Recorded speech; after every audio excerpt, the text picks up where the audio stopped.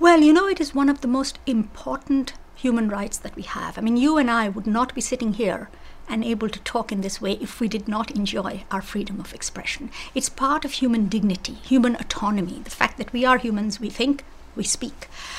Unfortunately, around the world, there are big challenges now. Of course, there has always been a challenge about this. This right is not an absolute right. Governments can restrict it, for example, on grounds of national security or public order, sometimes to protect other people's rights. I cannot, for example, use my right of freedom of expression to attack your reputation.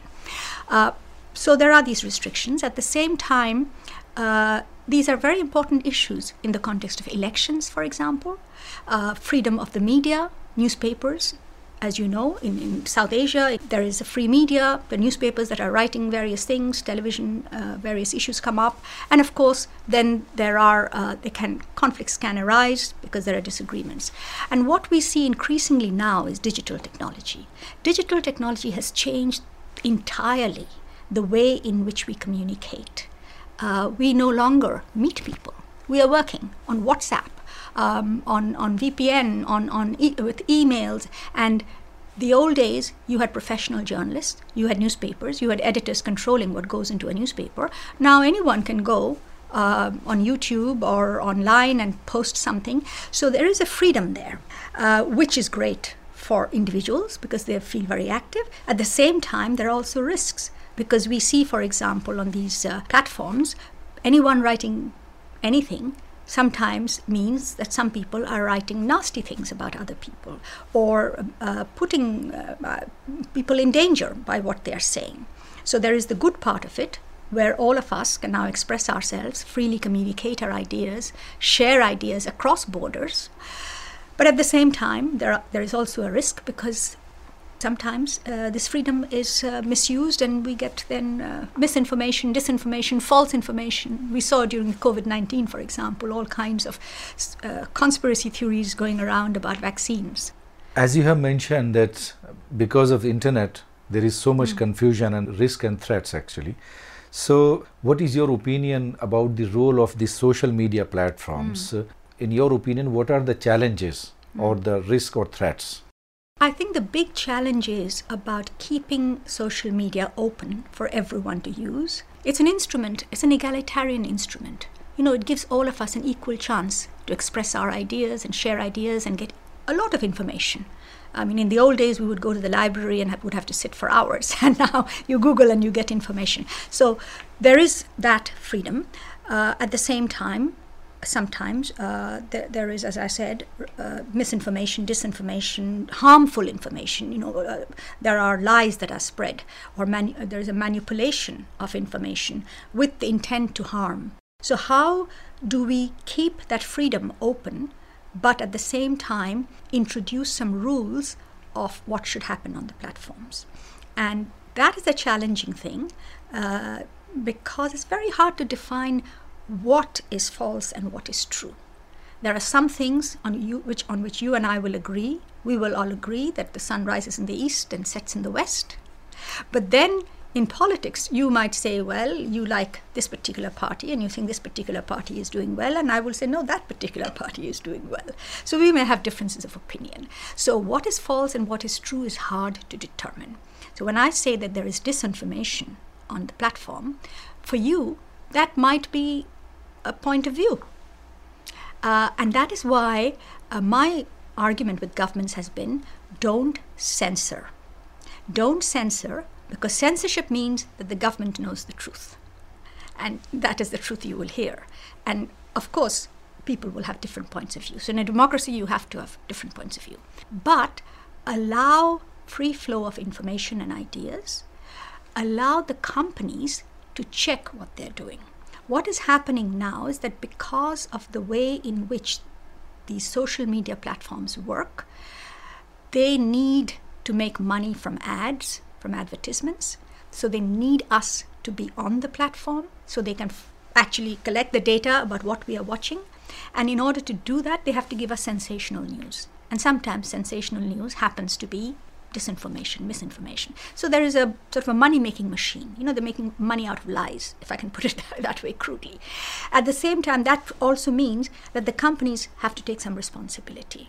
So companies need to follow, and the UN has some guidelines on business and human rights, that companies need to do due diligence, which means they need to check how their business is affecting human rights, and if they see some danger and risk, they need to take action to prevent it. You mentioned that the government should not censor the freedom of expression, and because of the social media platform or internet space, there is a very fine line where it becomes the hate speech. Yes. So where is the line? Well, under international law, there are treaties, human rights treaties, which set out what these rights mean.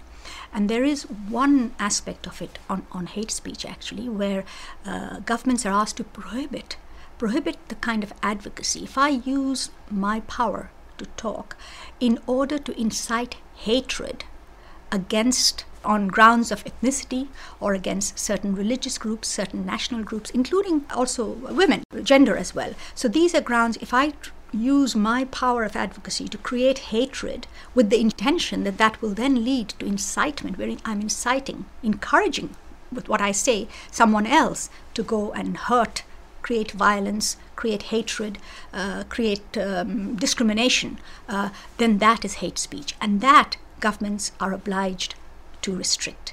Because very often, of course, governments are political organizations, right? They're political beings.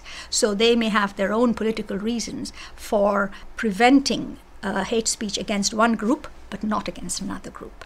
Those are the kinds of problems that come up. And it's my business sometimes, not a very pleasant business, but it's my business to draw attention of governments to these kinds of problems and say, look, the way you have interpreted this situation is not actually hate speech, or there is hate speech happening over here and you're doing nothing about it.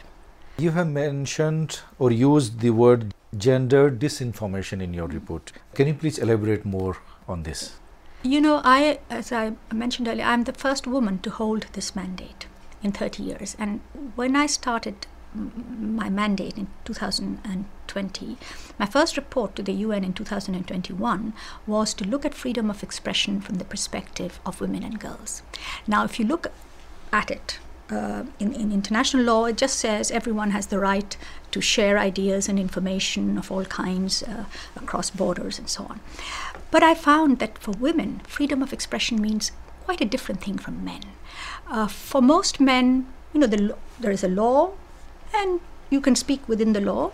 You have your right, and that's it. For women, our expression, what we say, what we do, what we wear, doesn't only depend on the law. It depends on culture, custom, religion, family, all sorts of issues. So I started looking at this whole issue of freedom of expression from the gender lens, and I discovered there are three things that women in the digital age, with digital technology, are facing huge problems with. On the one hand, digital technology has given us great freedom. Women who are not allowed to go out of their homes, for example, in traditional societies, can sit at home and on their smartphones, they can communicate, they can get information. So there's great freedom there. But at the same time, what's happening online, all the prejudices and sort of restrictions that exist in the offline world are being reproduced in the online world, and you're getting a lot of attacks on women, a lot of criticism, hurtful untruth about women coming out, especially about women politicians, women journalists, women who are prominent in civil society. And you will see they usually get attacked more about where they're going, what they're doing, who they're meeting, what they're wearing. Everything comes out there. And it makes it very hard for women to be able to lead public lives. Women in leadership positions, many women are now withdrawing from leadership positions. There was a survey done by UNESCO about women journalists and found 78% of women journalists face attacks online. So the simple answer might be, well, why are they online? But if you're not online, you can't be a journalist these days, because information is all online. You go online and then you get attacked. Okay, you can be criticized, but when they start criticizing you about your personal life, they start spreading rumors that are not true about you. Sometimes they call you incompetent because you're a woman, and so on. It can be very hurtful and difficult, and in some cases can create a lot of mental stress. So for me, gender disinformation is about the kind of disinformation that is used, false information that is spread in order to harm women and girls.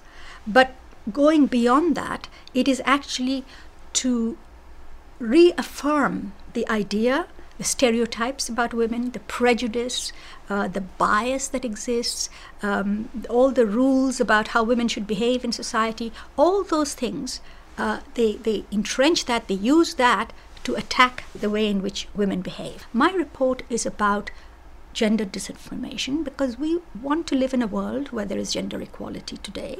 There have been great strides made in bringing forward women, and now is the time to deal with these issues which are sometimes under the table.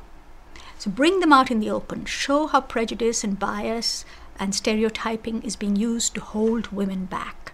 And governments have to address the issues, society has to address them too, and social media has to address them so that women can actually really aspire for gender equality, take leadership positions. Because in a democratic society, all parts, all groups have to be heard. Otherwise, it's not true democracy.